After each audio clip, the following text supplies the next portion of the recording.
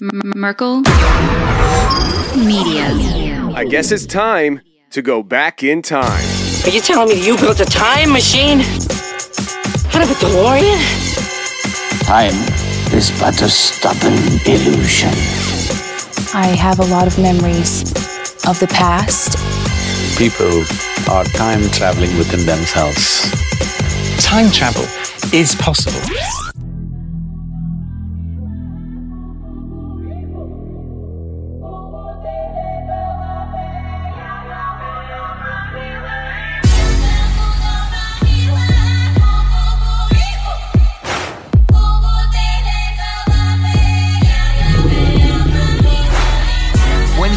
Over to me, dude, he slithered over to me.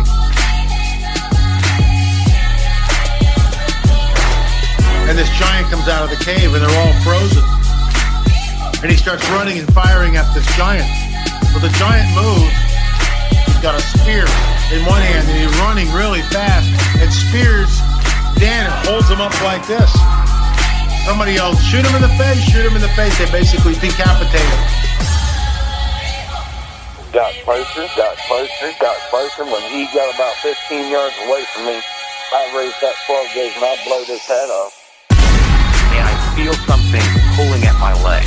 And I look over and there are two small gray entities pulling at me. And they're literally, I'm getting pulled off the bed. I saw 3 long bony fingers with like claws on the end reach up underneath the door, curl up to grab it, and then disappear. It's almost like they're unzippering our reality. They stick their head through and they look around, and if it looks like the coast is clear, they step through the rest of the direction. If you take the head, you get the whole package. If you don't take the head off, then what happens is they disappear. This was all circulating around the base that a giant had been killed, but no one was supposed to talk about it. But then I look over to my left, on the far side of the room, and there's Jack. And he's got blood on his face. He looks at me, and he just says one word. Oops. I've been killing ETs longer than most people have careers. I reached my hand into this bush and I touched air. Couldn't breathe and I couldn't move because I know I'm seeing a monster. Okay, I'll reload it.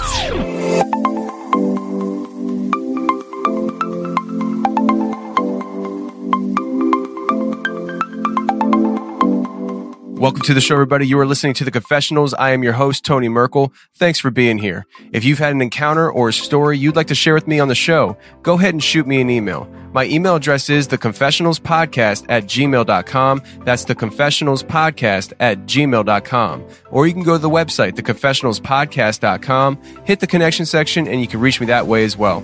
Now, I want to let everybody know that we do have some new sections on the website. We have a blog now that you can check out underneath the blog section.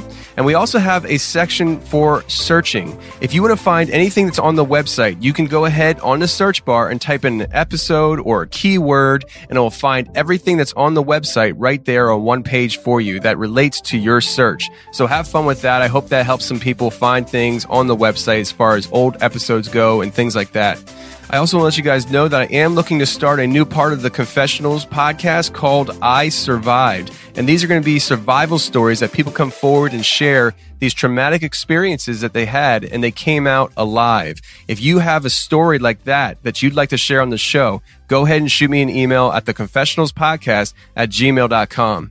And before we get into the iTunes reviews, I want to let you know we do have a special mashup mix at the end of this show. It's about 25 minutes long that I created for people who are always emailing me, asking me, can you make a mix for me so that I can work out to it and things like that? Well, this is a 25-minute mix just for you guys. It is for free download on the website, theconfessionalspodcast.com, in the description of this show.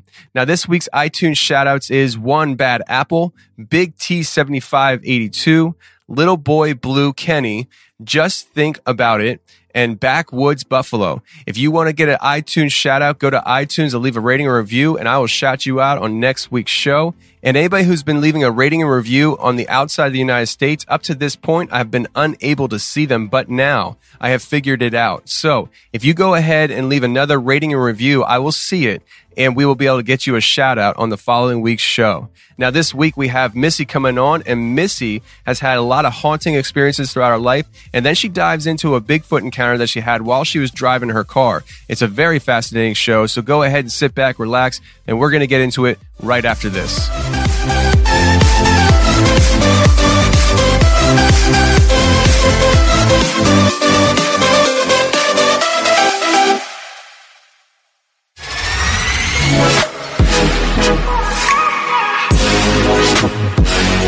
Okay, tonight we have a guest coming on, Missy. Missy, how are you tonight?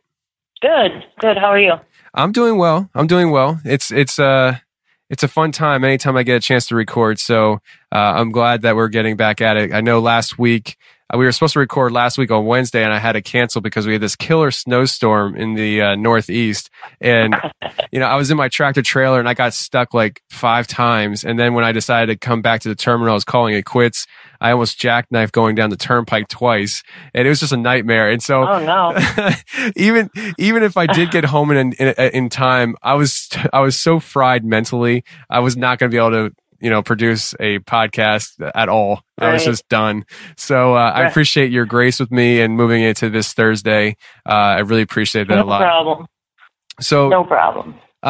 Tonight, you want to share some different experiences that you've had during your life. I mean, you want to talk about a house that was haunted, and also you want to talk about some Bigfoot experiences that you had. So we're going to start with the haunted house first. So if you would, I know you were in Michigan when this happened. So whose house was this, and what had happened? Okay. This was in Michigan. It was in a town called Rochester, Michigan, which is an old town, and it was right in the downtown, quote-unquote, historic area of town. And I had moved out of my parents' house and moved in with my then boyfriend, who ended up being my first husband. But so I moved in with him and his sister. And it's a home that his parents had purchased back in the probably 30s and had lived there. Both of his parents passed away. His mother passed away actually in the house. His father didn't. But the house they bought it in the 30s. It was probably built in, I want to say the early 1900s, like maybe 1900 something, 1910, 1908, something like that. And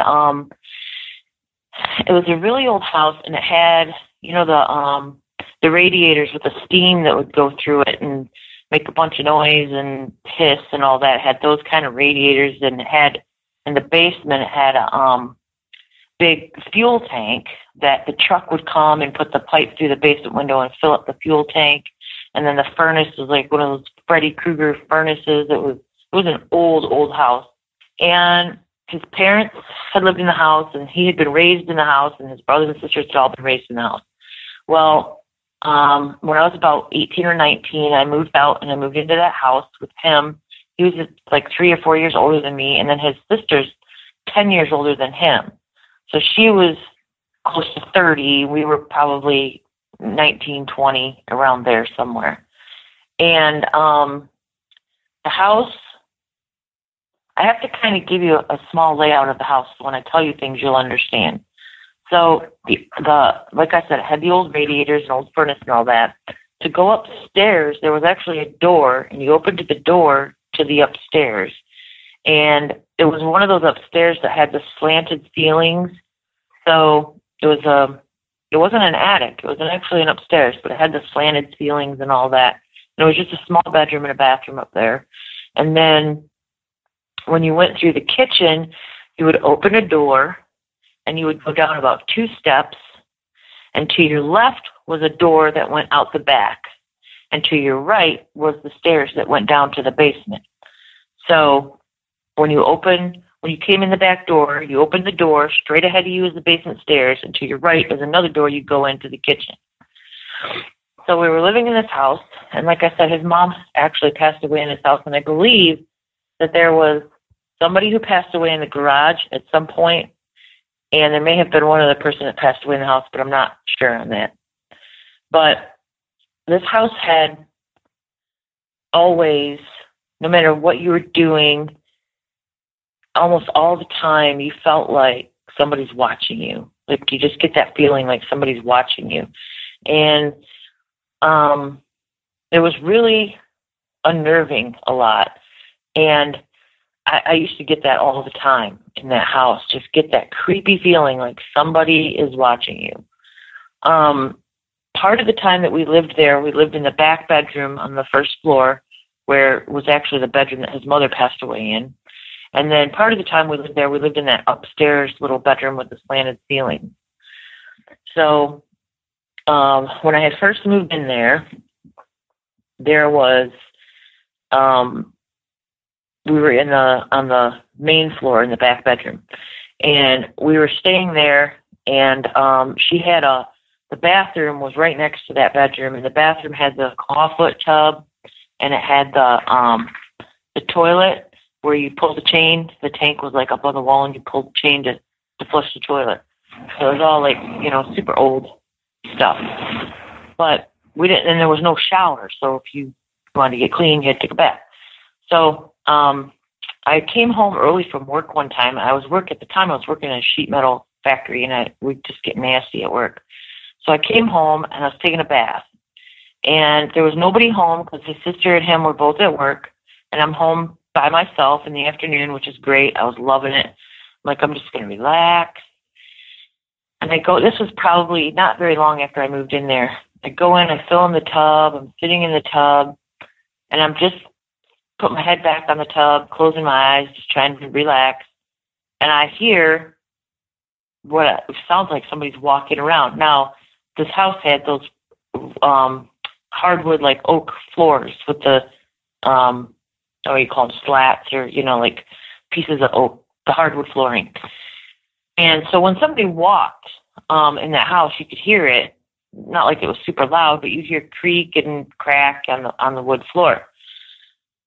So I'm in the tub, and I'm thinking, did somebody come home? Because I didn't hear the front door open, because all the windows were that single pane glass that would rattle in the windows, and that glass is also in the front door. So whenever somebody came in the front door, you would hear the glass in the door rattle a little. Not real loud, but you could definitely tell somebody came in, because you'd hear even the windows in the front room by the porch would rattle a little bit. And I said, I didn't hear anybody come in. This is really weird. I know nobody was here when I got home, because nobody's car was here. And, somebody would have heard me come in and said, hey, what are you doing home? So I know nobody's home. So I'm in the tub, and I'm hearing these footsteps, and they're coming closer and closer to the bathroom. And I'm thinking, okay, maybe somebody broke in, because at the time, at the risk of whatever, at the time, the person I was with, my boyfriend, he did sell some stuff. So there was quite a bit of money in the house sometimes. And I thought, somebody knows what he's got or something, and somebody's sneaking around trying to find money or whatever. So I tried to stay super quiet. And it was daytime, so I didn't have to worry about, the light was on. Somebody could see that I was in the bathroom because the light coming from the door or anything like that. Because it was like 3 o'clock in the afternoon. So I'm sitting there in the tub, and I'm just trying to be quiet, and I'm literally trying not even to breathe, because I'm like, if I breathe, they're going to hear me, because I'm scared that somebody's in the house. They've got a gun or a knife or whatever.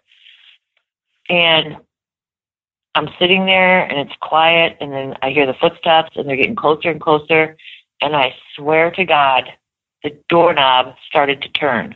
And I'm like, this is it. Somebody's going to find me. I had the door locked, but the doorknob started to turn. And I'm in there just kind of like I said, literally, I'm not going to breathe. I'm not going to do anything. I can hear my heartbeat so loud that I'm afraid they're going to hear it. You know what I mean? Yeah. So I'm sitting there, and I'm watching, and it turns a little bit, and it turns a little bit, and then it stops. And it just kind of turned back the way, back to normal. And then I heard the floor creaking, And then I heard nothing.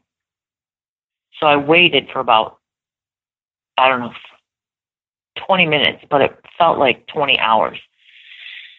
And I'm still holding my breath, and I get as quietly as I can out of the tub without making a bunch of water noise, wrap a towel around me, and I'm trying to walk quiet and not creak the floor and the doors and everything else. And I peek out the bathroom door, and I don't see anything. And I start rolling around the house real quiet. Everything's locked up. Nobody's there. And this is my first, I'd only lived there about a month, and I'm like, what in the world is going on? This is really weird. I mean, it freaked me out. I ended up getting dressed. I left, and I went to my mom's, who lived about a half hour away at the time. I'm like, you know what? I got to get out of here for a minute because that was just weird. Well, then, wasn't too long after that, I was laying in bed, and my the guy I was with, my boyfriend and his sister, had left to go do something. I'm not sure where they went, but I was home by myself. And I'm laying in bed, and I have the lights on because I'm kind of watching TV, and I'm not really dozing off, but I'm tired, and I'm laying there. And we had there was a window by the bed, kind of like right by where I was laying, and then the opposite side of the room there were two other windows that looked out over the driveway. So I'm just kind of laying there chilling, and all of a sudden at the same time, all three windows at the same exact time, bam, bam, bam, and like I said, they're the single pane glass windows, so it wasn't thump, thump, thump. It was like really loud, rattly, bang, bang, bang, bang. It was three, bang, bang, bang, but all three windows at the same time. And I'm like, there's no way somebody could coordinate that, with three people. Because I jumped up and I ran to the window in the driveway, which was totally lit up by a street light. And I looked at the other window that was by my head in the backyard, nothing. And there's no way three people could have done that bang, bang, bang and gotten out of range of the street light and me not see them running away. That really freaked me out. Well, I think it was about half hour later, I was still freaked out, and they came home. And I was like, I don't know what's going on. But all three windows went, and they were like, well, maybe it was this, maybe it was that. And I'm like, no, you guys don't understand what I'm trying to tell you. And it was just absolutely, it was horrible. And then I had, my mom had taken a trip to Texas, and she had brought back myself with her sister, and her sister brought back myself and my cousin, cockatiels. And at the time, that movie, The Outsiders, was like a big movie when we got them. So like hers was Soda Pop and mine was Pony Boy, or vice versa. And we had these birds. Well, when I moved into this house with them, I took the bird with me, and that bird was not very old, because those birds can live for a long time. That bird was not very old, but I had it in the living room because our bedroom was kind of cold, and they're like tropical birds, so you have to kind of keep them warm. So I had it not like right on the register or by the register, but in the same room with the register to try and keep it as warm as possible. And I woke up one day, and it was just dead. Like, I didn't hear anything. There was no reason. It was never sick. It was never, it was just weird that it just happened to just almost just drop dead on me. And my cousin had the bird's sister. It was the same, pretty much the same exact bird, same exact breeding and everything. And hers lived for like another years. But as soon as I got to that house, I wasn't in that house very long. And then I just found that bird was just dead. And it really upset me. And then, oh my gosh, so much stuff happened in this house. So I'm in the back bedroom, and we had property up north in northern Michigan, and like 40 acres. And we had a cabin, and his sister had a cabin across the street up here in northern Michigan. So they were going to go up north for the weekend, and they were going to work on the cabins. And I had just started this job, this sheet metal working job. I hadn't been at it very long, and I couldn't take the weekend off because we were on mandatory overtime and this and that, so I couldn't go. So they went up north. Well, they were supposed to be home Sunday night. So Sunday night comes, and I'm laying in the bed, in the back bedroom, and I'm laying in the bed, and I remember you go in the kitchen, you open the door, immediately to your left is the back door, immediately to your right is the downstairs. And so you come in the back door, straight ahead is the downstairs, to your right is the kitchen door. So I'm laying in bed, and my bedroom, the wall of my bedroom backs up against the stairs that are going downstairs. They share a wall. So I'm laying in bed, and I'm just kind of relaxing, looking at the clock, wondering when they're going to be home, feeling kind of creeped out, like somebody's watching me, like I always did. And I hear the back door open and coming in and boxes and going downstairs and stuff moving around in the basement. And I'm like, oh, thank God they're home. I'm so glad they're home. I didn't hear any talking, just moving and stuff moving in the basement. And I thought, well, they must have brought home stuff from the cabin. They're unloading the truck. They're putting it all in the basement. And this went on for a few minutes, and nobody came in the house. And I was like, well, I'll just go say hi and, see what's up. And I come around the kitchen, and I go through the kitchen, open that door to the basement, silent and pitch black. I literally about wet myself. I just literally turned around and ran. I grabbed my keys in my pajamas, no shoes or anything.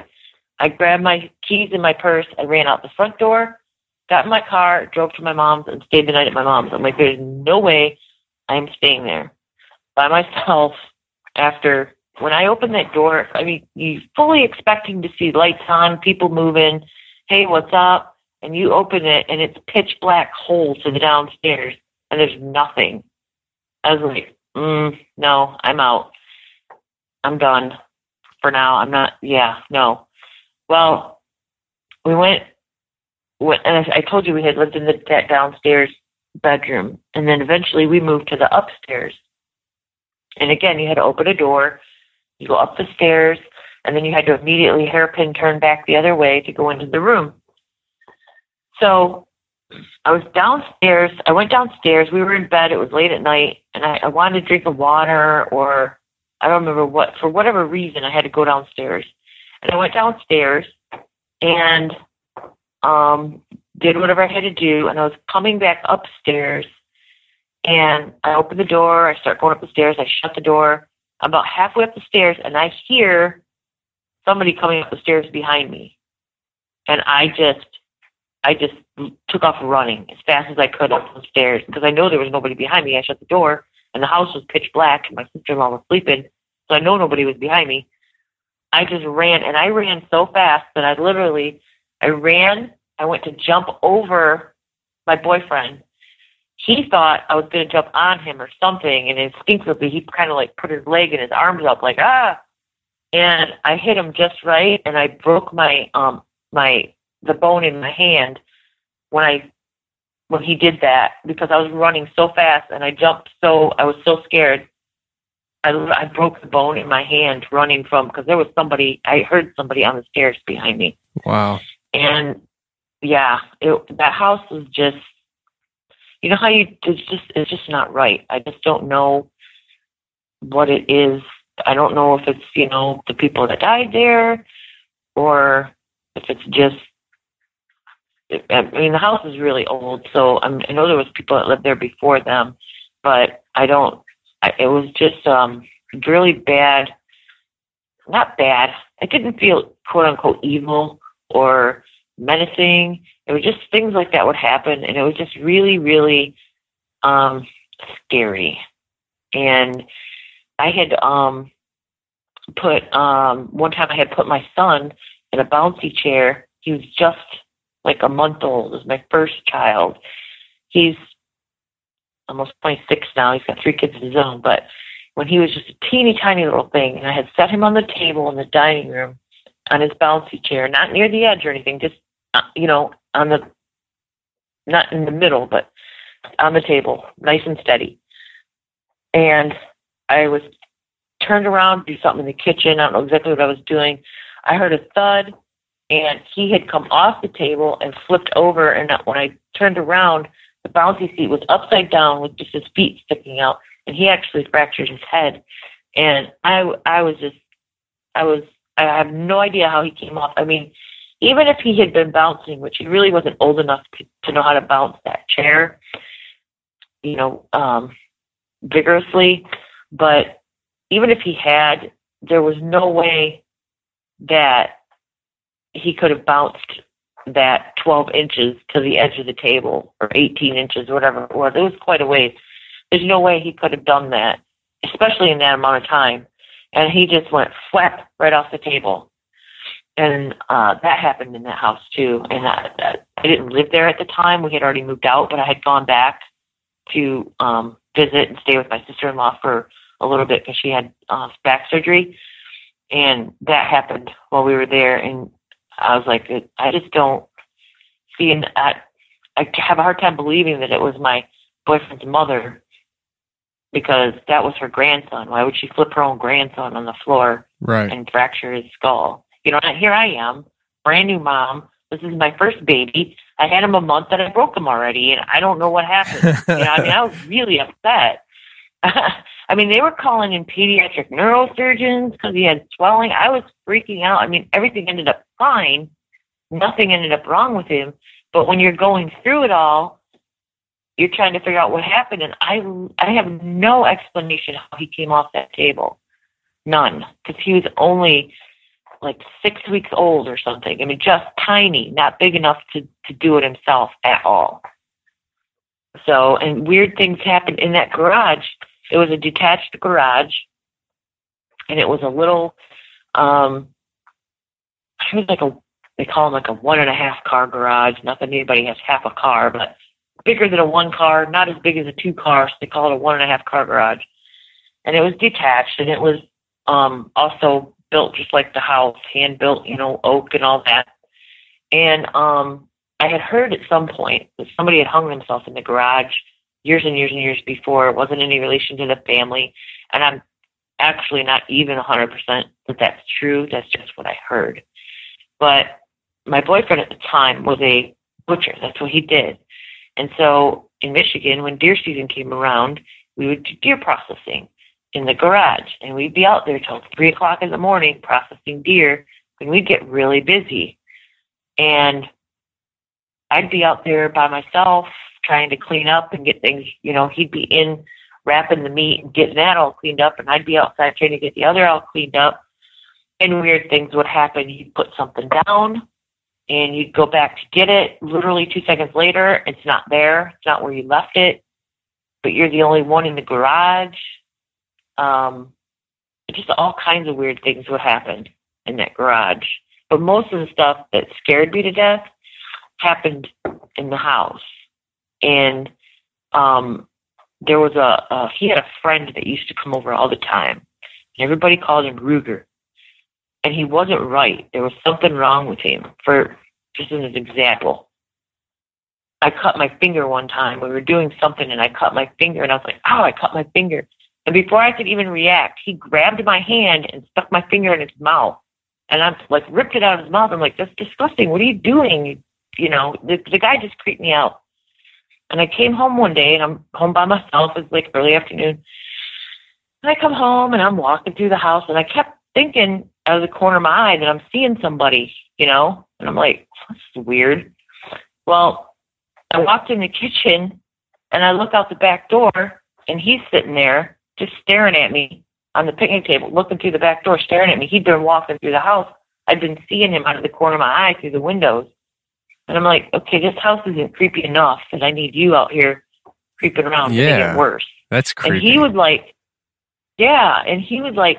come into the house and be talking to people when there's nobody there.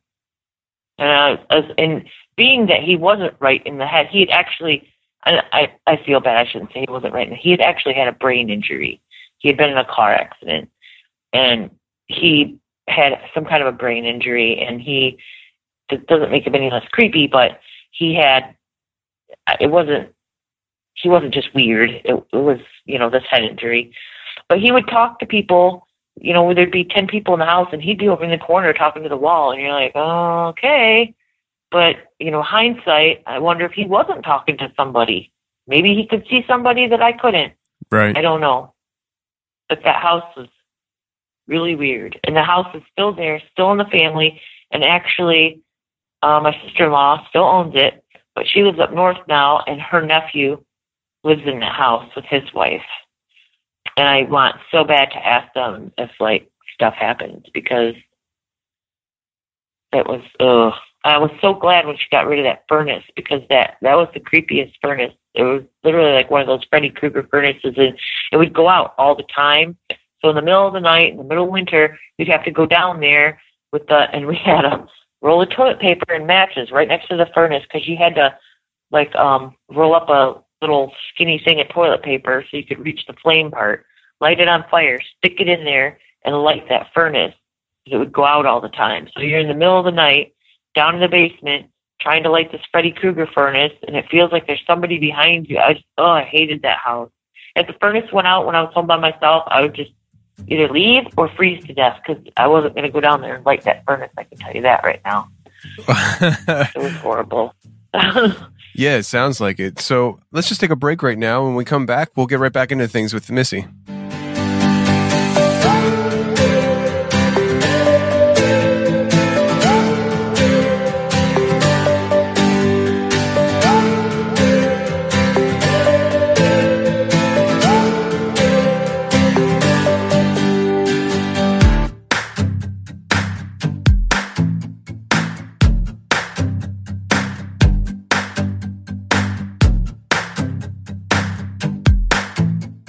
Hey, this is Rocky Elmore, author of Out on Foot, and you're listening to The Confessionals with Tony. Nobody else has ever saw anything or experienced anything? This seems to be just isolated incidences with you, I'm assuming? You know what? I don't know, but they're the kind of people that if they had experienced anything, they would either A, keep it to themselves, or B, just deny it completely. It never happened. That's just the kind of people they, how some people are just like, nope, it's not there. I refuse to see it. Even if it slaps me in the face, it's not there. That's kind of what I was dealing with. So if they had experiences, I don't know, because they never shared them with me. But I find it hard to believe that they lived in that house their whole lives and never had anything ever happen to them like happened to me. Yeah, I agree. I mean, if it's happening to you that much, I imagine other people experience stuff as well. They're just not talking about it. And I've had other friends tell me that when they would come over, they would say stuff like, this house feels weird. I feel like somebody's watching me. I thought I just saw somebody go into the living room, or, little things like that. My friends would tell me stuff like that. But those two would never, even if they experienced it, they would never say anything. That sucks, because it'd be nice for you to be able to talk to somebody that maybe experienced something as well. Because when you're telling me the story about, hearing something banging on all the windows at one time. I mean, that's scary. That's legit scary. Now, I kind of have an already built-in fear of windows at night, but that takes it to another level. I mean, I saw something out a window once, and I saw two eyes looking in at the window, and it scared me so bad. For the longest time, I couldn't look out the window when it was dark out. To this day, when it's dark out, I close all my blinds. I don't want the windows open, and so to hear something banging on the window, that had to be so scary. It was terrifying. But like I said, it was kids playing around, or it was a raccoon, or it was, whatever, somebody down the street lit off an M80 and it was the shockwave, or just whatever. I mean, just anything except it was weird, But it was only those three windows in the whole entire house, only those three windows in the room that I was in. So if it was, I don't know, there was something going on in that house. But they just would never see it. Or I'm sure they saw it. They just, how some people just always write it off as, oh, that was just a raccoon, or that was just the cat, or that was, whatever. But some things, like when I was in the bathtub and I heard those footsteps and then that doorknob started to move, I seriously thought I was going to have a heart attack. I thought, I can hear my heart so loud in my head right now that there's no way whoever's on the other side of the door cannot hear it. And I was holding my breath because the slightest little breathing noise, they're going to know I'm here, and they're just going to bust through that door. And the bathroom, the scary thing too is the bathroom was like, I don't know, 8 feet by 8 feet. I mean, it was just this tiny little bathroom. It had the claw tub, the little toilet with the tank with the chain, and a pedestal sink, and that was it. And it was all kind of crowded together in there. So, there's nowhere for me to go. If somebody busts in here, I'm just here. So it was really scary. And I just can't believe that. I think my sister-in-law might have said one time that she thought somebody had broken into the house because she was upstairs and thought she heard somebody downstairs, but she didn't. So it must have been something from outside because the windows were open or something. But I have a feeling that she experienced stuff for sure, but she just didn't say anything. Yeah, and when you were talking about it being in was this in northern Michigan that this was happening? No, this was in Rochester, which is in the Detroit metro area. Okay. It's about an hour north of Detroit. And then eventually I had moved to northern Michigan, which is where the other stuff happened, was in northern Michigan, up between Gaylord and Alpena, which is only about 30 minutes south of the bridge between the lower peninsula and the upper peninsula. It's the top of the mitt. So we call it the top of the mitt because Michigan looks like a mitten. At the top of the mitt is where I lived for about 20 years. Then I moved back downstate, and then 2 years ago I moved down here to Florida.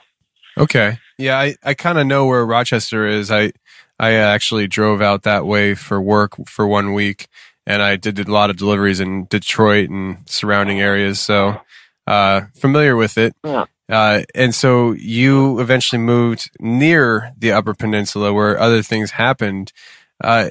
Before we get into those things and stuff, what's it like living in that area? I hear stories of people talking about the Upper Peninsula and how a lot of weird things happen there and stuff. I mean, you weren't living, in the Upper Peninsula, but you were pretty darn close to it.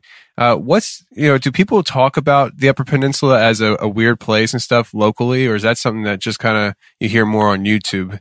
Well, I lived close to the Upper Peninsula, but my daughter attended Michigan Technological University, and she actually lived in the Upper Peninsula up in the Hancock-Houghton area, which is almost as far as you can go in the Upper Peninsula, and it's not being Canada.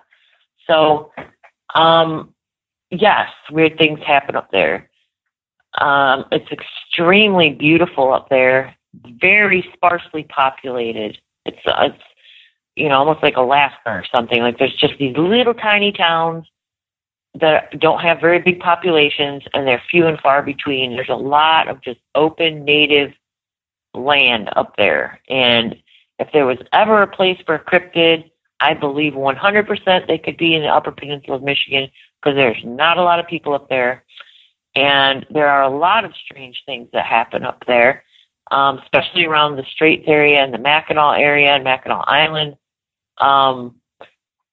There's a fort in Mackinac Island that's been there for hundreds of years. Weird things happen there. There's a lot of Native American landmarks and properties that, where the Native Americans lived hundreds of years ago, areas that they wouldn't go into because they were, the devil's this or the devil's that.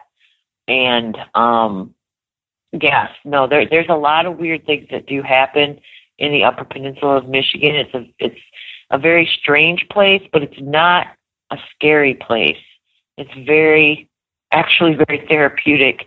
And you can actually get, there's a lot of rock up there, and there's certain types of rocks that you can almost feel the energy coming off them. Like it gives you energy. It makes you feel good to get this vibe that's up there. Yes, a lot of weird things happen, but not like scary weird things, just things that make you go, huh, you know? And it's really beautiful up there. It really, really is. But, you know, if you like being up to your armpits in snow in the wintertime, then hey, go for it. But if you don't, that's not the place for you unless you go up there in the summertime. But it's very beautiful, and there's a lot of history of fur traders and Indian wars and just all kinds of history up there, and it's very, very, very interesting place. But yes, weird things do happen. That's not just a myth. Okay.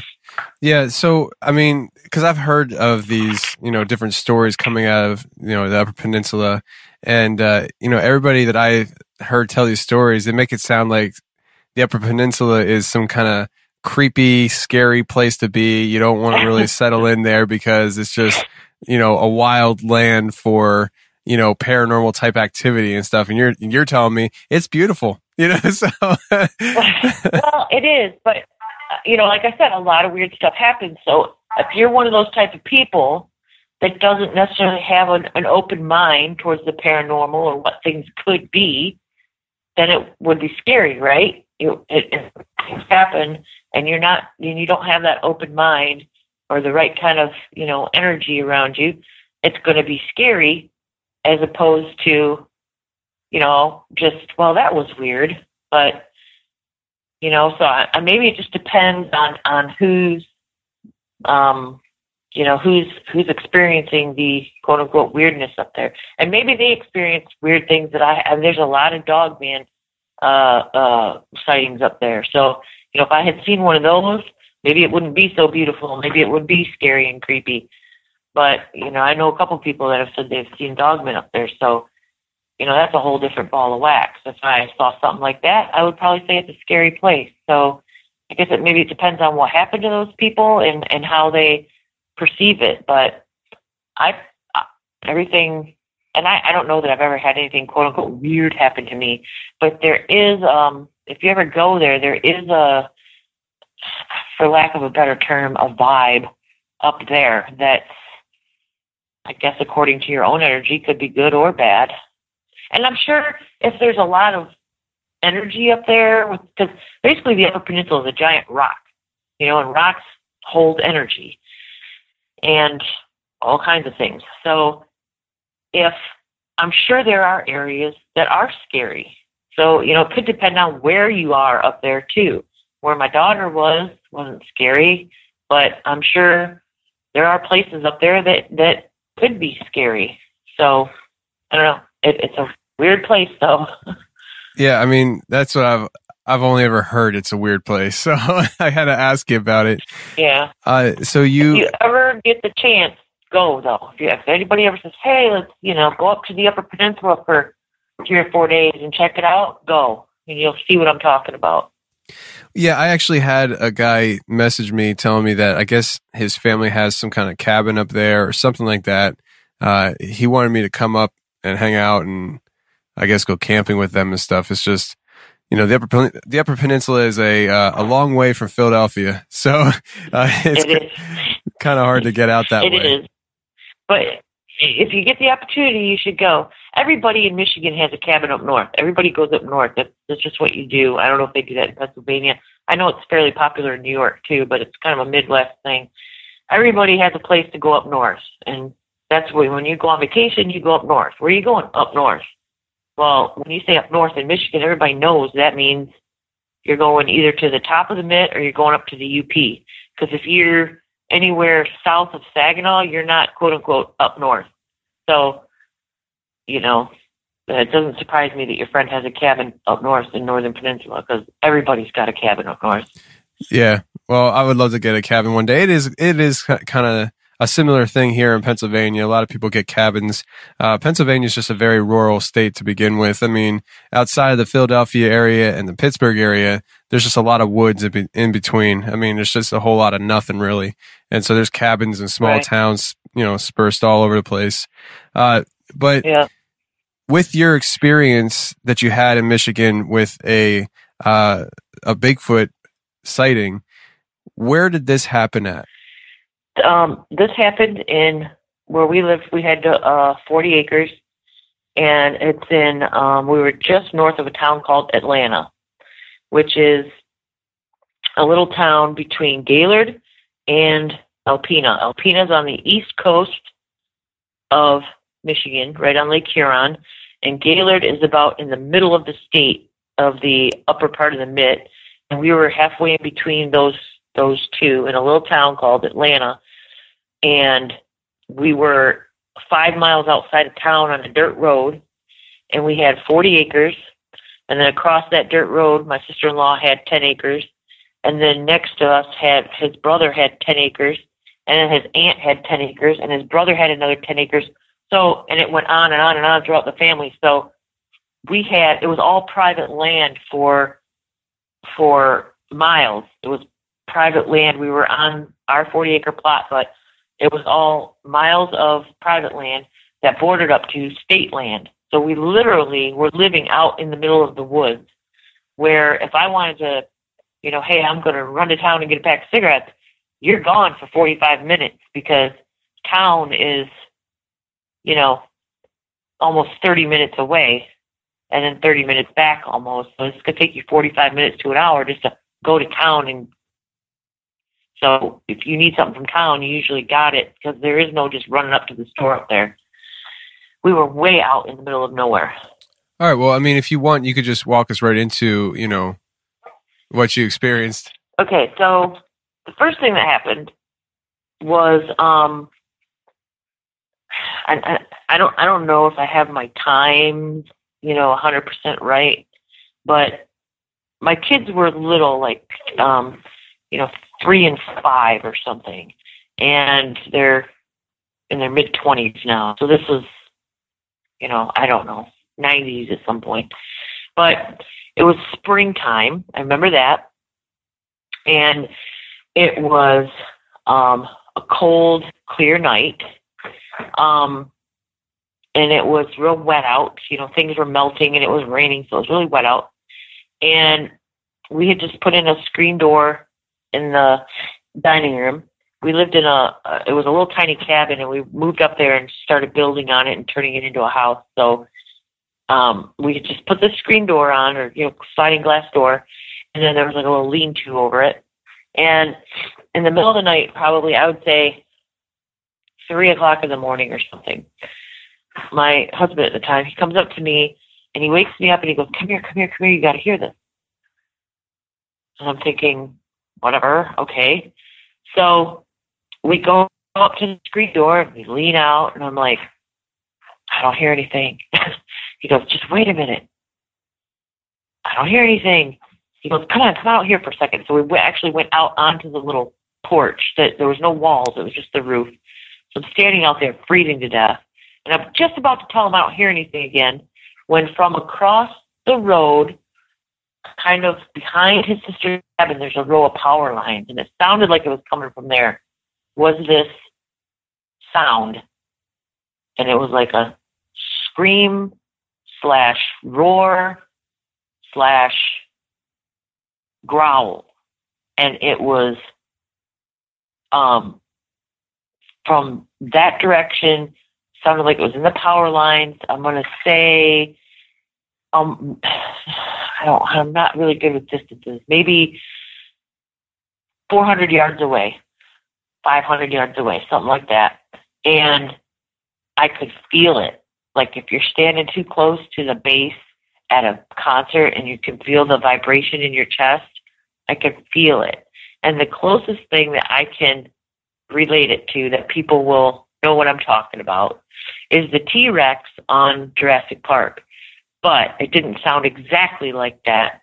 It kind of had that sound, but there was more of a gravelly growl to it, and there was also more of a higher pitch to it. But that was coming from over there, and I could feel it. Like I said, you could feel it reverberating. And it went on for, seconds. 1 Mississippi, 2 Mississippi, 3 Mississippi, probably like 10 seconds. And then it would stop. And it was like, what was that? And he's like, right? That's what I'm trying to show you.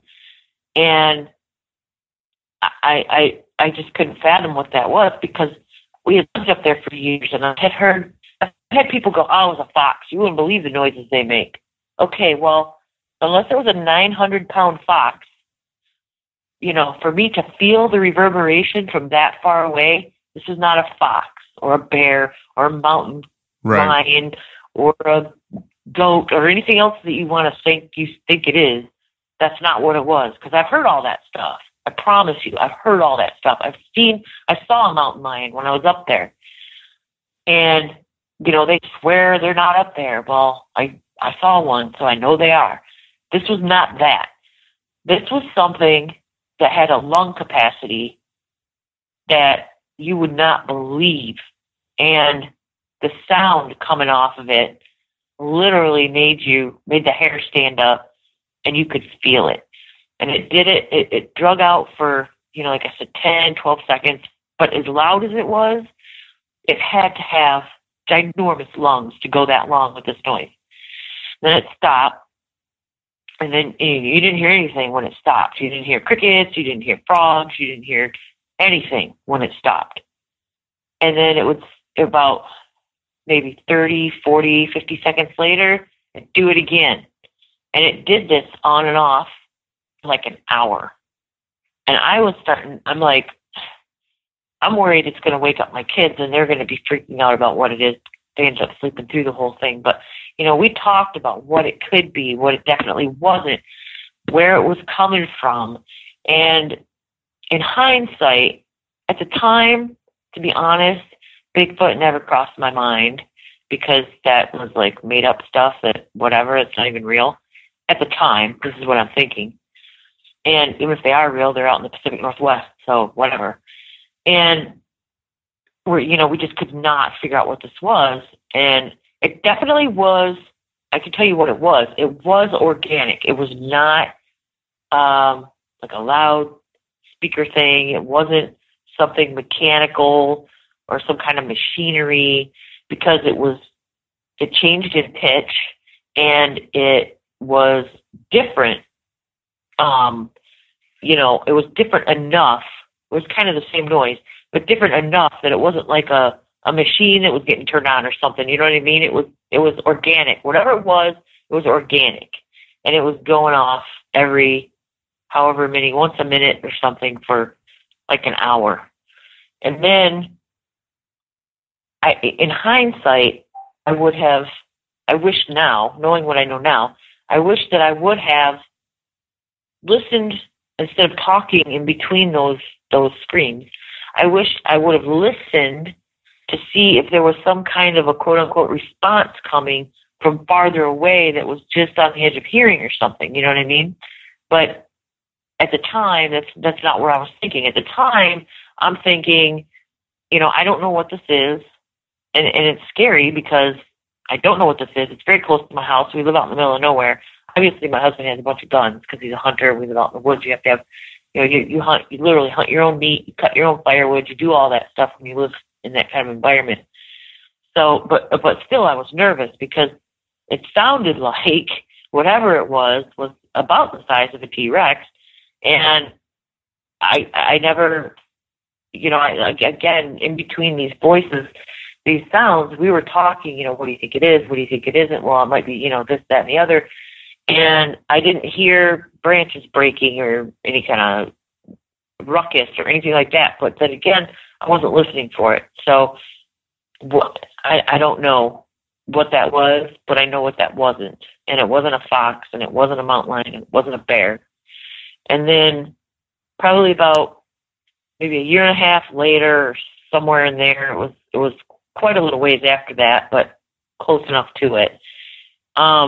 It was summer, and it was really hot, and I was driving home, and I have to explain this road to you so you can understand.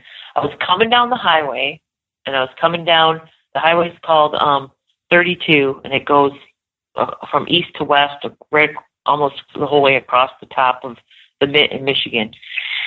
And I was coming home. I worked in Gaylord, and I was coming home on 32, and I decided to take the back way, which is the dirt roads, rather than going through town and all that stuff. Not like town is one traffic light, 3 bars, and a bank, basically. But I just didn't want, I was just going to take the back roads. It was a beautiful day and what have you, so I'm going to take the back roads. So I come down 32, and I make a hairpin turn, literally turn around and go back the way I was coming. I make this hairpin turn on this dirt road. And as you're going down this dirt road, so I'm parallel to the expressway, or the highway, the 2-lane highway. I'm parallel to the highway on this dirt road. And as I go, the dirt road veers to the left a little bit so that the highway and the dirt road get a little farther and farther and farther. You get a little farther from the highway as you go down this road. Well, between the highway and the dirt road is a cedar swamp. Now, I can see through the cedar swamp to the other side. I can see the sun shining on the highway, but inside the cedar swamp, all I see is dark. Everything in there looks black because the trees look black, the branches look black, everything looks black because there's no light getting in that cedar swamp really, and it goes down like a ditch. So it's kind of like a piece of pie. So as I'm going farther and farther down this dirt road and getting farther and farther from the highway, this piece of pie that's the cedar swamp is getting bigger and bigger and wider, but I can still see through it to the other side where cars are going in their sunshine. So I'm going down the road, this dirt road, and I'm not going very fast because it's summertime and the roads are super dry and they get those washboard bumps in them after it rains. And your car's, if you're going too fast, it can actually make your back end jump around and you can go off the road with these. It's like driving on a washboard almost. And it's real dusty, so you don't want to go too fast. You kick up a bunch of dust and choke yourself out. I'm at the time, I was in a Geo Tracker, kind of like a little Jeep type thing, and it had a soft top. I had all my windows down, and I'm going started out going about 10 miles an hour, got up to about 15, 20 miles an hour, and out of the corner of my eye, I saw something really fast in that swamp. And my first thought was, for whatever reason, one of my neighbor's horses got loose and was running around in the swamp or something, because what I saw was huge and fast. And I'm thinking, nothing can run that fast through a cedar swamp. I mean, it's just muck and branches and brambles, and you break your ankle and twist your leg and everything else. So for whatever reason, the first thing that popped in my head was my neighbor's horse got loose.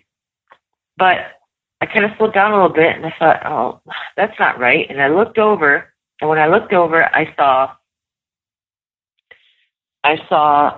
was the exact same level, head level with this thing, and the cedar swamp went down. Like I said, it was kind of like a little valley ditch in there. So for the head level to be the same as my head level up on the road in my car, the head of this thing had to be about 7.5 or 8 feet off the ground, maybe a little higher than that. So I look over, and I see a head, I see shoulders, I see an arm back, and I see a leg forward, like a running man, like the motion of somebody running, but it's going through the trees, and the trees are blocking parts of it, so I don't see the whole thing at the same time. But I see the head, I see an arm forward, like, runners pump their arms when they're running, and I saw the leg and the bent knee and with the foot on the end. But I could also see that when it was running, on the back of its arms, there was probably about 4-inch long hair that I could see, because I'm only seeing the silhouette of it, but the sun is just blasting on the other side. So I could see the hair on the back of the arms, bouncing or swishing as it runs. And I can see the hair on the shoulders, almost like hairy shoulder pads. I could see that hair bouncing up and down as it runs. And I can see the silhouette of the face it looks like a person's face, but the head is elongated a little bit. Not necessarily, I don't want to say conical, because I was seeing it from the side, and I'm not sure if it was just a longer head or if it was conical, but no neck whatsoever. Like I said, it looked like it had shoulder pads on, and the hair bouncing as it's running. and I'm doing like 15 to 20. So this thing is doing 15 to 20 through the swamp. So, okay, it's not a person, but in my brain, the only thing I'm processing is that it's a person, because what else is going to run on two legs and you know, in that type of stride and be running like that? I mean, nothing else runs like that, so it's a person. So must be some big dude in a furry coat, I guess. And I kind of sped up a little bit, but I didn't want to go too fast because I don't want to make myself crash on these washboard bumps. But this guy's running next to my car, so the only reason somebody's running next to your car is for some nefarious reason. They're not doing it for fun. And it wasn't registering to me at the time, you know, the hair and the speed and the size. This wasn't, I was noticing it, but it wasn't registering. It wasn't processing. So I speed up a little bit, and I look over, and it's still running. I look over, it's still running. And I'm watching the road, you know, I'm going back and forth to the road because I don't want to crash. And I look over to the road, and I look back, and it's gone. So now I'm like, okay, either it stopped and hid behind a tree or something, which is good because I'm going to keep going, or it got ahead of me, and the way it was going and the way I was going, this thing's going to cut me off. So now I'm afraid that whoever this is going to cut me off when I get up to my turn up here a little bit. So I'm scared a little bit. Again, what do I do if if the guy jumps out in front of me? I'm just going to run him over or something, because I'm not stopping for some weirdo running next to my car. And I mean, you know, I'm not. I don't know what to do really. And so when I got up there, I didn't see anything, and it never came out again. But probably 2 years later, I'm coming around that same area, and this time it's winter, and I'm coming around that same area, and then when I get up to the curve, there's I go around the curve, and I go maybe 100 feet, and all of a sudden, out of the middle of nowhere, this whole, I'm not kidding, 100 or more deer just hauling, tearing it up, running across the street. They don't even look at me. They are just going. And I'm thinking, something's chasing those deer. And I waited a few minutes to see if it was a dog or coyotes or whatever it was, but I didn't see anything. But it was in that same area. So I don't know if, you know, it wasn't until after this happened, and I was able to process it and think, well, wait a minute, if that thing was the same height as me, and I was on the road, and I was in my car, and it was down there, because I went back to that area, you know, in the daytime. I mean, I saw it in the daytime, but I went back there in the daytime. Obviously, I'm not going to go back at night. And kind of looked a little bit, got out of the car, and saw how far down the swamp went, you know, in that little ditch area. And, you know, I was thinking, if its head was the same height as mine, they had to be at least 8 feet to be as tall as me. Again, I'm not great with measurements, but, you know, it wasn't short. And when I looked at the trees that were blocking it, when I could see it running, but it was being blocked a little bit by the trees, you know, obviously it's running past the trees. These trees were huge. So this thing had to be like not only 8 feet tall, we're talking 4 feet wide for me to be able to see what I saw. And once you start processing that and run it back through your head, it's like without having somebody right there and showing them what you're looking at, the hardest thing to do is to convey to somebody the body mass on these things. It's almost impossible to tell somebody, you know, oh yeah, it was Arnold Schwarzenegger on steroids. It was, you know, a gorilla, but 3 times the size. It was, no, there's nothing you can say that you're gonna really and truly grasp what somebody's talking about when they talk about how just huge these things are and how they cannot be seen. I don't know, but kind of have a theory on that too. But anyway, the size of this thing was just huge. So it was after processing all this and the hair that I could see flying back in the no neck and the hair on the shoulders. There's nothing else this could have been. And because, you know, the whole dog man thing went through. Because in Michigan, the Michigan dog bans, nobody in Michigan, especially northern Michigan, that lives there doesn't know about the Michigan dog man. And seriously, that's almost the first thing that's going to pop into your head before Bigfoot does. Because the Michigan dog man is I don't want to say famous, but, you know, kind of. In Michigan, it's everybody knows it. It's the Michigan dog man. Come on. So, but I know it wasn't that because there was no muzzle. There was no, the profile of the face was very a human face, a hooded nose, you know, very human face. It wasn't a dog face at all. So it was just huge.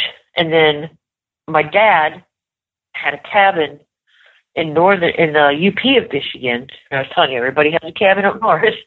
My dad had a cabin in the UP up by Munising, and he actually went in there and he bought the property and he cleared the land off and he built the whole thing by hand, and there was no running water and there was propane lights, and this was out in the middle of nowhere. You know, the water was a big plastic tank that he would fill up, and then you could turn the thing so that gravity would pull the water down so you could use it for the sink or to wash up or whatever. And behind this cabin was a natural spring. You could just go out there and fill up a cup or drink right from the spring or whatever. It was super good water. I mean, it's the best water you've ever had. Straight out of the ground, you could drink it, no problem. And it was beautiful up there. Well, Michigan does their bear hunt. Yeah, I'm going to go on a beer hunt. Their bear hunt, they do a lottery, a drawing. And you have to, of course, you have to have had hunter safety, and you have to apply for it, and you have to do all this stuff, and you may or may not get picked for a bear permit. And you can put yourself in for these bear hunt lottery things for years and never get one. Well, my husband at the time, he put in for one, and he goes, I want you to put in for one too, then we have twice as much chance. And I'm thinking, I'm not going to, whatever. Okay, here's my thing, put me in. Like, I'm going to go kill a bear. And it was the first time I ever did it, and bam, I got one. Wow, really? And, yeah. And, but my area, when you put in for a bear permit, and you say, I want to hunt in, they have the UP and the northern, I think it might just be the UP, or it might be and the northern part of Michigan, whatever. They have it divided up into Group A, Group B, Group, A1, B3, whatever. They have all these areas divided up on this map, and you say, I want to apply for a bear permit, and if I get one, I'm going to hunt in, my first choice is Area A, my second choice is Area B3, my third choice is, whatever. And then they give you a permit for one of those areas that you wanted to hunt. Well, we didn't get a permit for the area where we lived, but the permit that I got was for where my dad's cabin was, way up in the UP in Munising. So, and bear season's in October. So I get this permit, and it's in I want to say July or August. You get the permit, and it's for October. So for a couple months, we're planning this trip. We get somebody to come up and stay with the kids, and we're going to go. We're going to go to my dad's cabin, and we're going to stay there, and it's going to be October, and it's going to be great because the colors are going to be going. It's going to be fall. We're going to hunt a bear, all this stuff. So we get up there, and again, this cabin is, you have to drive into the cabin. First of all, if you don't have a four-wheel drive, you're not getting there. I promise. And then if it's wintertime, even if you have a four-wheel drive, you're going to park on the street and walk up to the cabin, which is about a good eighth of a mile into the woods off this two-track dirt road, because you're definitely not getting in there in the wintertime, even if you do have a four-wheel drive. So we got there, and we unpacked our stuff, and we were there for a couple of days, and we were going to be there a long weekend or something. So we did all our stuff, and we hunted for bear a little bit. Couldn't really see any sign or whatever. And we were like, you know what? It's really pretty up there. Let's just go for a walk. Let's just, walk. There's no trails to walk on. There's no hiking trails, no any kind of trails. You just go out in the woods and start walking. Well, that's what we did. And he had a handgun on him just in case we came across, whatever, a rabid raccoon or something. He had his gun on. You can't shoot the bear with the handgun, but he had it for just protection. And we just went out and walked in the woods, and we didn't really know where we were going, so we didn't want to go too terribly far because, again, no trails. So, let's hope you can find your way back to the cabin. But we were walking, and there was like this meadowy area, and it was we did find a hold on, sorry. We did find a game trail that we were walking on. So we're going through, and it's just thick woods. You're stepping over logs, and you're going through the bramble. And then we found this game trail. We're like, hey, let's walk this game trail a little bit because it's a little bit easier going. So we were walking the game trail, and all of a sudden it was like, you smell that? That smells weird, like a poopy, skunky, nasty smell. And he's like, yeah, I don't know what that is. It doesn't really smell like a bear, but I don't know. He's like, it's weird, like some kind of big animal. And I'm like, yeah, it's weird. And so we're walking along this game trail, and I'm like, hey, look at that. And there was like a log on the side, a fallen tree, whatever you want to call it.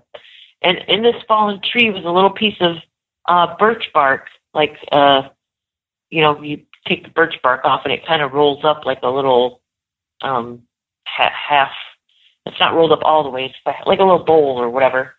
And sitting in this birch bark, there was like these little mushrooms and, I don't know, some little mossy things and some kind of berries and seedy looking, but it looked like somebody had just been walking along, just picking little things and put them in this birch thing and then set it down on that log and walked away. Well, there's nobody up there. There's nobody up there except us. It's all private land, so, there's not supposed to be anybody up there. There's no trails up there, so nobody's walking through the trails. It was just weird.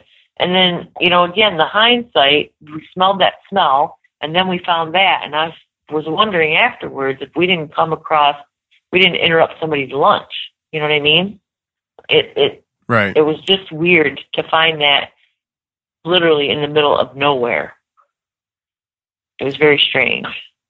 And then when I moved down here to Florida, one of the first things I did was, because I'd always wanted to do it, and I never really got into quote unquote researching Bigfoot, which I don't really. I mean, I do. I'm into it, but I don't. You know what I'm saying? It's not like I'm out there conducting experiments or anything. You more just kind of explore it for your own purposes. Right. And I really didn't get into that until I was living in Michigan, down in the Detroit metro area. Well, there's kind of a lot of squatching going on in Detroit. So once I got down here, I had found a Sasquatch research group that was close to me, and I contacted them, and I got in with them, and I've gone out on a couple excursions with them, and it's been really fun. And I think I might have found a footprint one time, but I'm not sure. But one thing that happened that was really weird, I was with two other guys, and we were walking in the Green Swamp area down here, and it was probably like 11 o'clock at night, and we're walking. It was a well-traveled trail, might even have been a road, but it went way, way back in the woods. So we're walking, and it was weird because when we got back into the woods, we were on a kind of just a trail because it was grass covered, but there was no trees, so it was kind of like a trail. And we were walking and we're kind of talking a little bit, not trying to be too loud, but, kind of half joking and talking about stuff. And all of a sudden, we literally stepped into this air. It was a pretty cool night. It was pretty chilly out. I was wearing a hoodie jeans, hiking boots. It wasn't by any means hot. It was probably like 48 or 53 or, it was chilly out. And we stepped into this air that was super hot, like, and muggy. And all three of us stopped at the same time and looked at each other like, do you feel that? That's just weird. And we backed up a couple steps out of it, stepped forward, we're in it. And then we could smell like this, like, when something in your house, electrical, starts to burn or spark, you get that electrical smell. Kind of like burnt rubber? Burning smell. Yeah, but there's that electrical, almost like a metal-y smell to it. And we could smell that. Well, we're literally out in the middle of the swamp. There's not a power line or an electrical appliance or anything within miles of where we're at. So where is this electric smell coming from? So we're just trying to figure it out. We're like, this is the weirdest thing. And I'm like, has this ever happened to you guys before? And they're like, no, we've been doing this a long time. This is the first time this has ever happened. And I'm like, great, this must be me. And it just smelled weird. And we'd walk. We got about another 3 or 4 steps, and we're out of it. Back into the cold air, and we don't smell it. Back up, you're into the hot air, and you can smell it. It was the weirdest thing. And it was literally in the middle of nowhere. There wasn't like, stand by this shed or something. And there was just nothing. It was just a spot where you could feel it, the hot air, and smell it, and you step out of it, and it wasn't there. I have no idea what that was. But that is definitely one of the weirdest things that's ever happened to me, is walking into that patch and it was real muggy, hot, humid air with an electrical smell. I don't know. It was weird. Yeah, I'd say so. So let's just take a break right now, and when we come back, we'll start winding the show down. We'll be right back, everybody.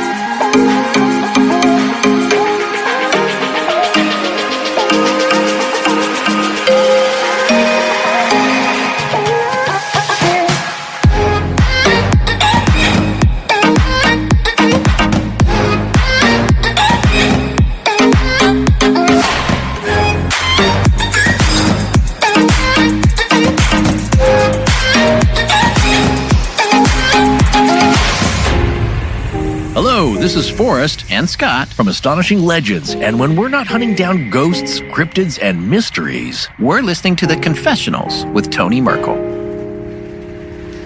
When you saw this creature running alongside your car, you were describing the hair. How long was the hair, would you say? Was it like long flowing hair, or was it more short and stubbled? It wasn't long and flowing, but it was long enough that I could just see it, and it wasn't like blowing in the wind. It was actually like bouncing as it went up and down. The hair you could see the hair, bouncing on when it would go up in stride a little bit, the hair would go up, and I don't know how to say it.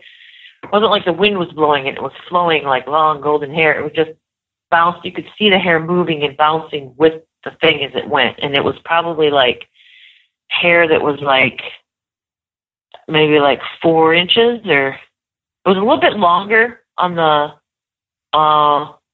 shoulders and the top of the back than it was on I could see it on the shoulders and the back, and then on the back of the forearm, like where that bone is on your forearm, like that area, I could see the hair moving there.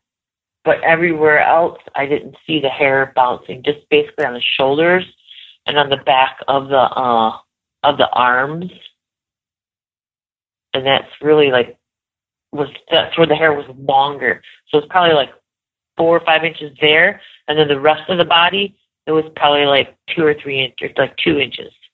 Okay. All right. So when you first heard the vocalizations, your knowledge of Bigfoot at that time was very limited, right? Mm-hmm. Yeah. Okay. So I thought it was...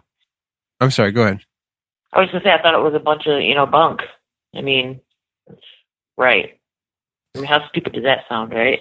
Well, no. Big giant thing running around in the woods. I mean, yeah. That was my point of view at the time was, give me a break. Sure, and I can understand that. Now that you kind of looked into it more and you actually have seen one, so what are your thoughts on that initial encounter? Do you think it was something that was walking those power lines? I have thought about this and thought about this and thought about this. I don't know. Again, like I said, I wished I would have listened to see if there was one answering it from somewhere far off, because I'd be almost willing to bet there was. But I don't know. It wasn't walking the power line. I mean, I think they do walk the power lines because the path of least resistance type thing.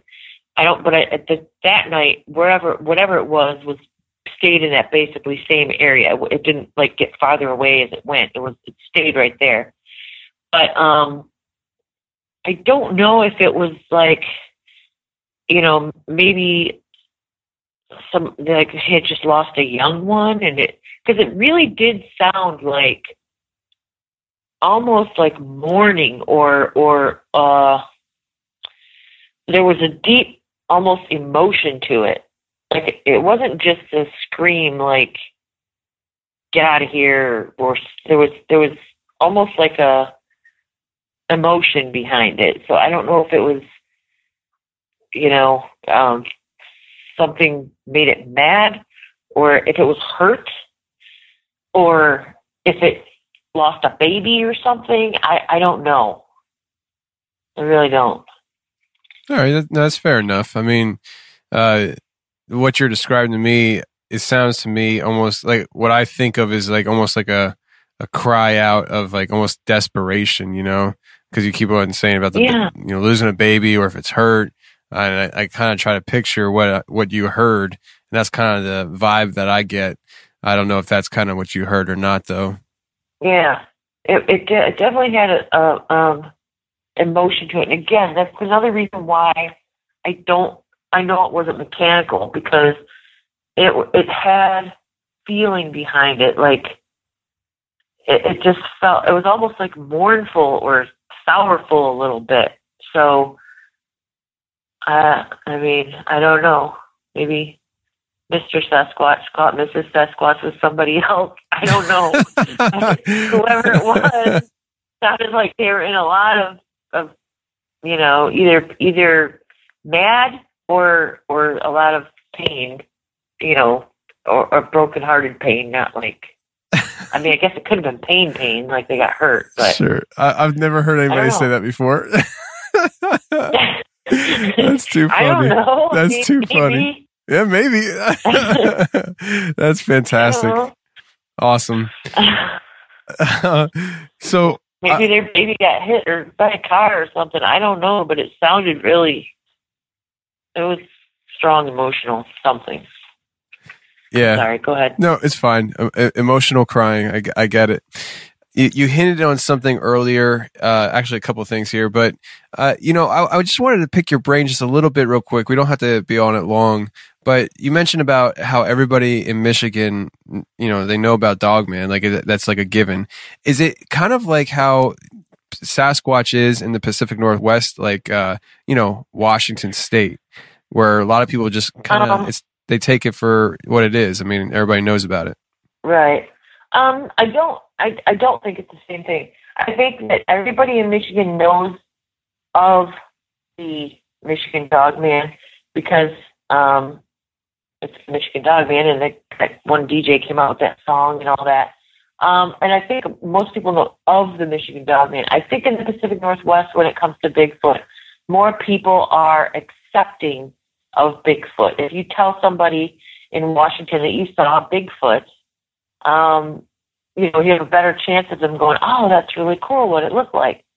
In Michigan, if you say I saw a dog man, people know exactly what you're talking about, but they're still going to think you're nuts.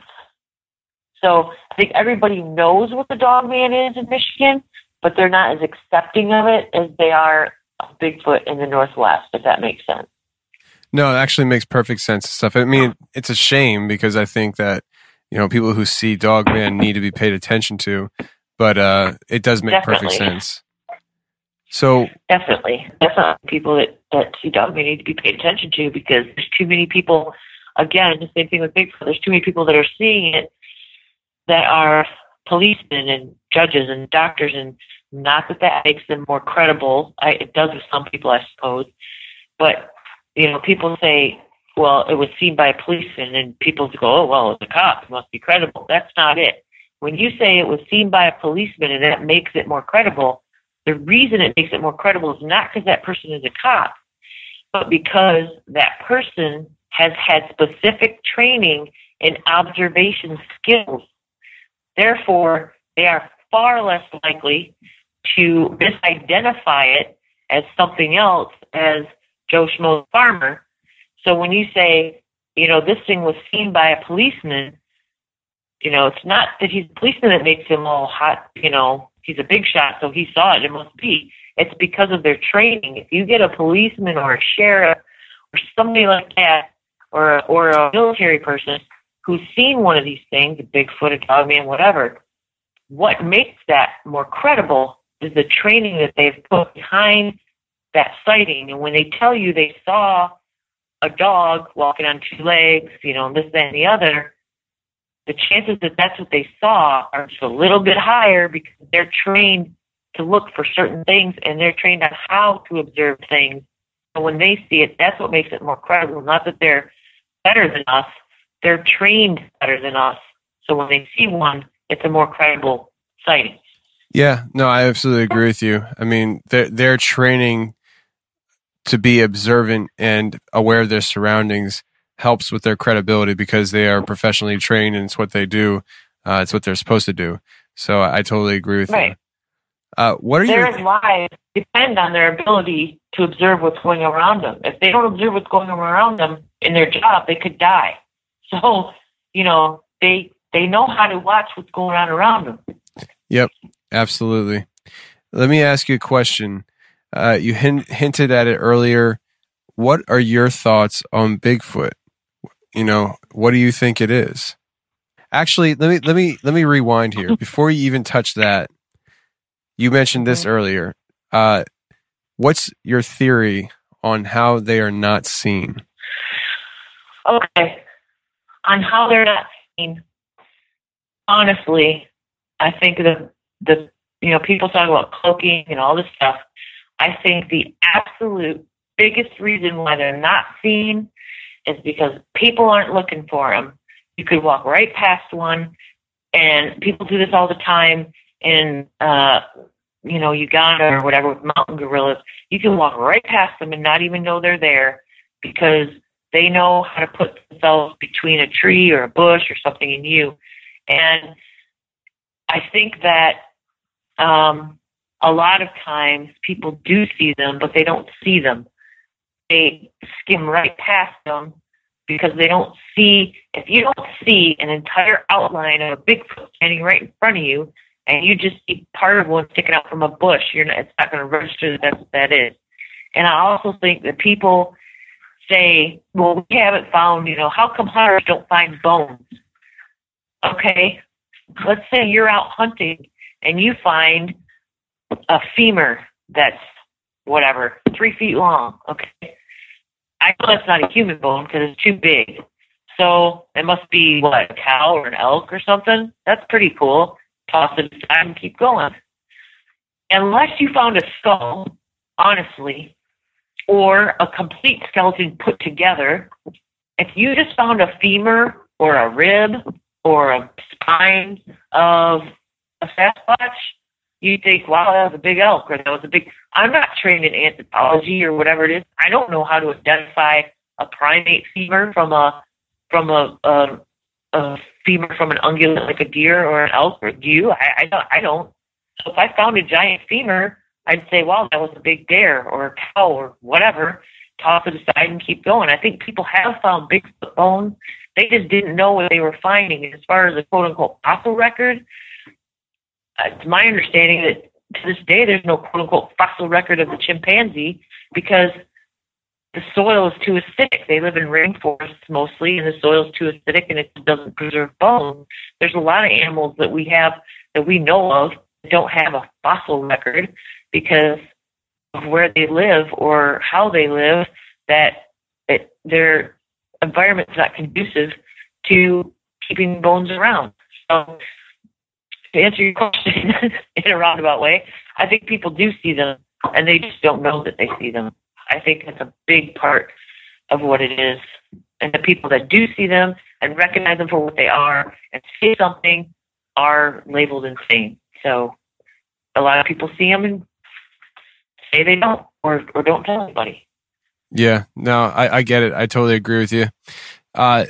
Before we get out of here, if you don't mind, what are your thoughts on what Bigfoot is? I'm not sure. I think that, sorry, my dog's barking. I think that I'm conflicted because I'm a Christian. So, and people, this drives me crazy because people say, well, they don't want anything to come out that Bigfoot's real, the government, because it would just blow religion away. Why? Why would it blow religion away? I don't understand that. I'm a Christian. I think Bigfoot's out there. I know Bigfoot's out there. What it is, I'm not sure, but you've got the mentions in the Bible of drawing a blank right now, Enoch or whatever. But I don't know if it's a creature that God made and didn't choose to tell us about, or if it's a type of a person, something that bred with a human. I don't think they're supernatural or interdimensional, but then again, I don't know. There's cases of people that have literally, there's a case of a guy back in the 1800s just walking across the field. His wife and kids saw him disappear into the middle of nowhere, and they went over there. They could hear him, but they couldn't see him, and they never saw him again. So, is there other dimensions and stuff? There could be. I don't know. I don't know how to put this. I think they're flesh and blood. I think you can kill one. Let's put it that way. I think they're higher than animals. I think they're a higher intelligence than animals. I don't think they're just dumb beasts. But I don't think they're quote unquote magic either. So I guess that's what I think they are. So in other words, you don't know. I don't know. That's fine. That's fine. What I don't think they are, I don't think they're from outer space, and I don't think they're, certain things. But what they are, until we get one where people can study it, we won't know what they are. Nobody knows what they are. No, I tend to agree with you. I mean, I say the same thing so many times. I really don't know what these things are. I believe that they're out there. I've never seen one, but I've talked to so many people who have seen them that for me, I just can't ever not believe that they're out there because there's just too many people that I've personally talked to that have seen these things. And so, what they are, I have no idea. I mean, I have some ideas, but, right. Nothing's for sure. So, well, Missy, listen, I really appreciate you coming on the show and talking with us and sharing your experiences. Fascinating stuff. And I really appreciate it. And if you ever have any other experiences that you'd like to share, feel free to come back on the show. All right. Thanks, Tony. I appreciate it. You got it, Missy. Talk to you later.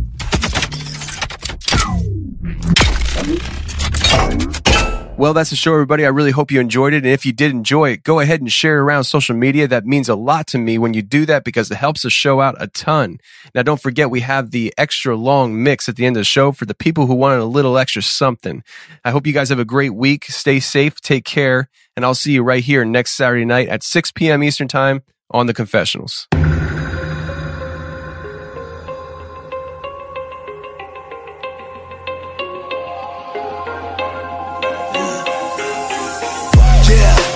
crown, it's the ghost dog. When I step up in your town, call me Jack Flowers. Bring the sound, homie, make it loud. Pump it up like Joey Bud if you ain't a coward. Take it to the head, ayy. One time to the base, give you head ache. Crack shells to the head break. When it's crunch time, I'ma clutch mine, homie. I've been hungry like a wolf. Black chain bang against my chest like whoa. $1 million mind from the west side, yo. The full moon, then we gon' get wild, yo. Stressed out, you don't wanna get too close. Stand down before we put you and all of your men down. Fire squad camo, kicking through the door. Keep firing till the clippers on the floor. Reload.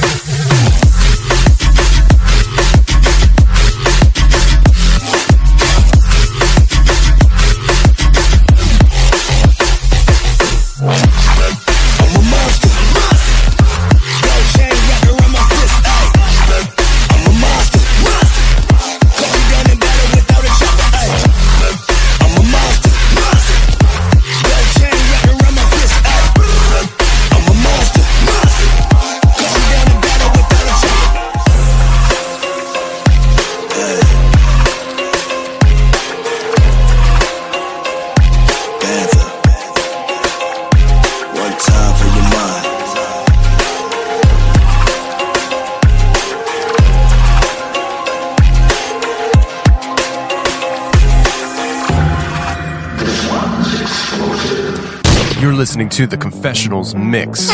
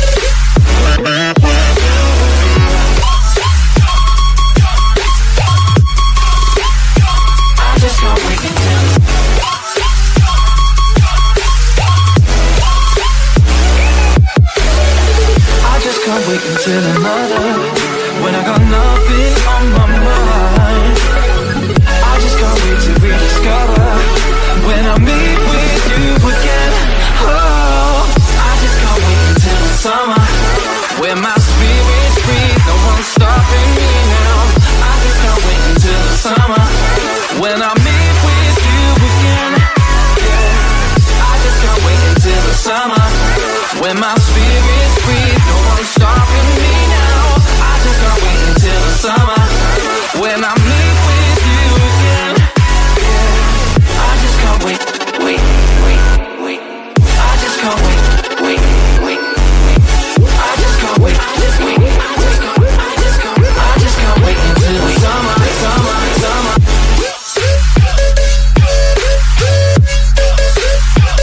just can't wait until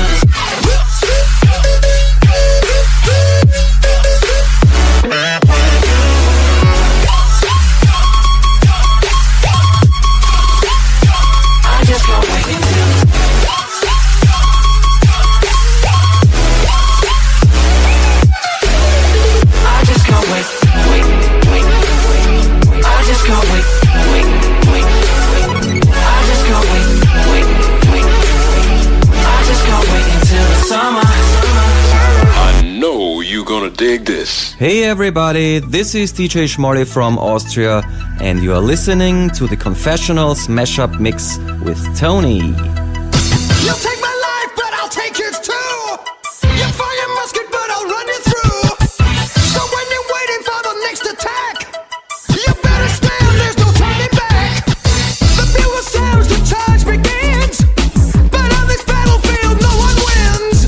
The smell of acrid smoke and horse's breath as I plunge on into sudden death.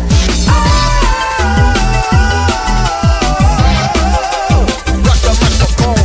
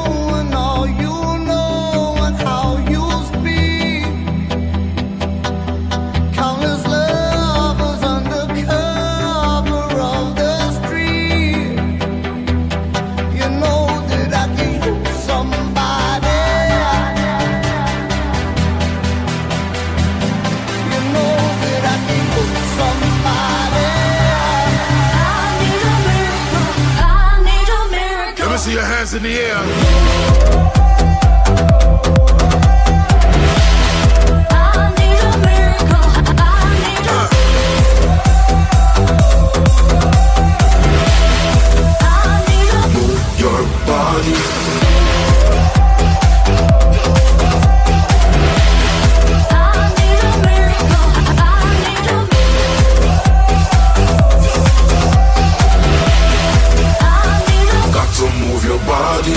Shake your body, y'all. Move your body, y'all. Shake your body, y'all. Move your body, y'all. Shake your body, y'all. Move your body, y'all. Shake your body, y'all. Move your body, y'all. Shake your body, y'all. Move your body, y'all. Shake your body, y'all. Move your body, y'all. Shake your body, y'all. Move your body, y'all. Shake your body, y'all. Move your body, y'all. Wind up, wind up, wind up, wind up, wind up, wind up. What this up?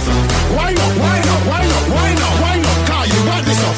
Wind up, wind up, wind up, wind up, wind up, wind up. What this up? Wind up, wind up, wind up, wind up, wind up. Car, you got this up. Wind up, wind up, wind up, wind up, wind up, wind up, wind up, wind up, wind up, wind up, wind up, wind up, wind up, wind up, wind up, wind up.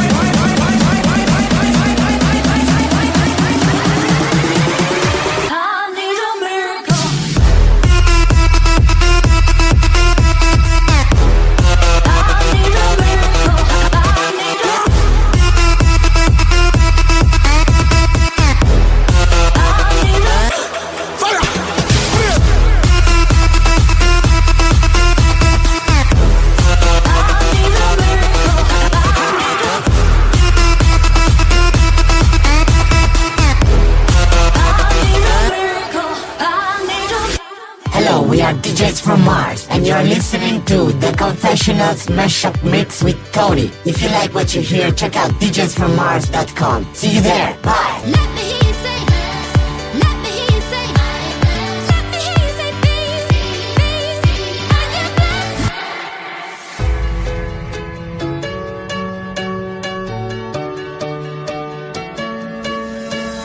Havana, ooh, na, na. Half of my heart is in Havana, ooh, na, na. He took me back to East Atlanta, na, na, na.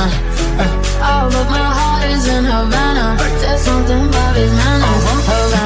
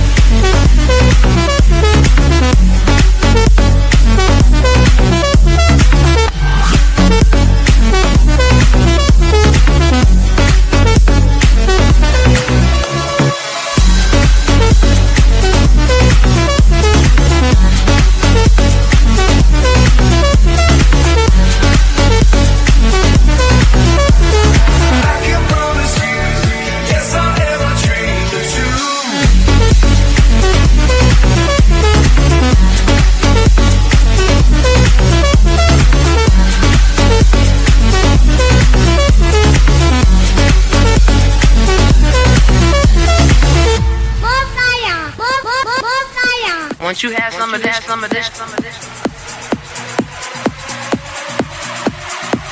She sips a Coca-Cola. She can't tell the difference yet.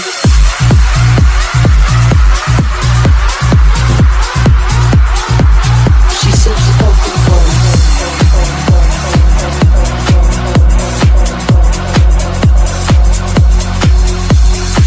I saw it coming from miles away. I better speak up if I got something to say. 'Cause it ain't over until she sings.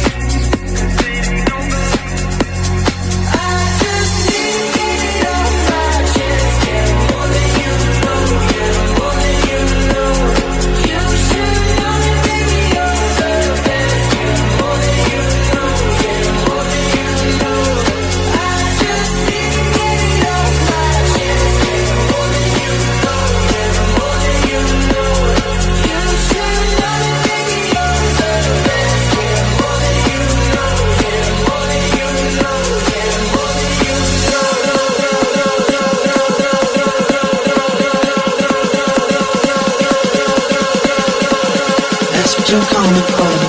You don't wanna let you be. You talk it back to the phone. You're asking what's happening.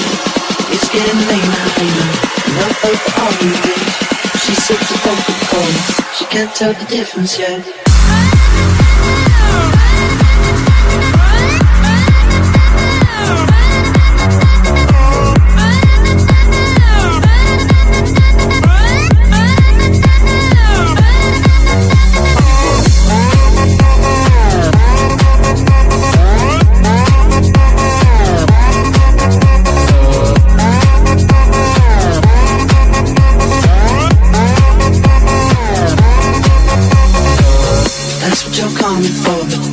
Wanna let you feel it. You talk it back to the phone. You're asking what's happening. It's getting late now, enough of the arguments. She sips a Coca-Cola. She can't tell the difference yet.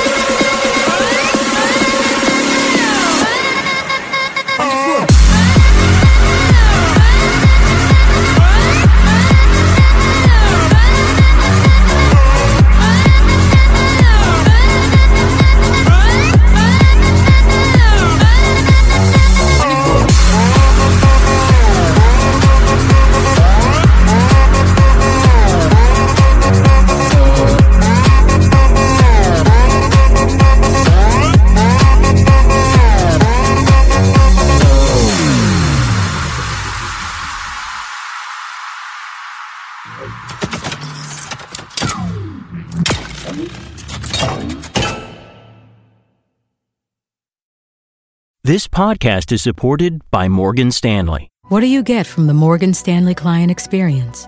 Listening more than talking, and a personalized plan to guide you through a changing world. To learn more, visit morganstanley.com/YUS. Investing involves risk. Morgan Stanley Smith Barney, LLC.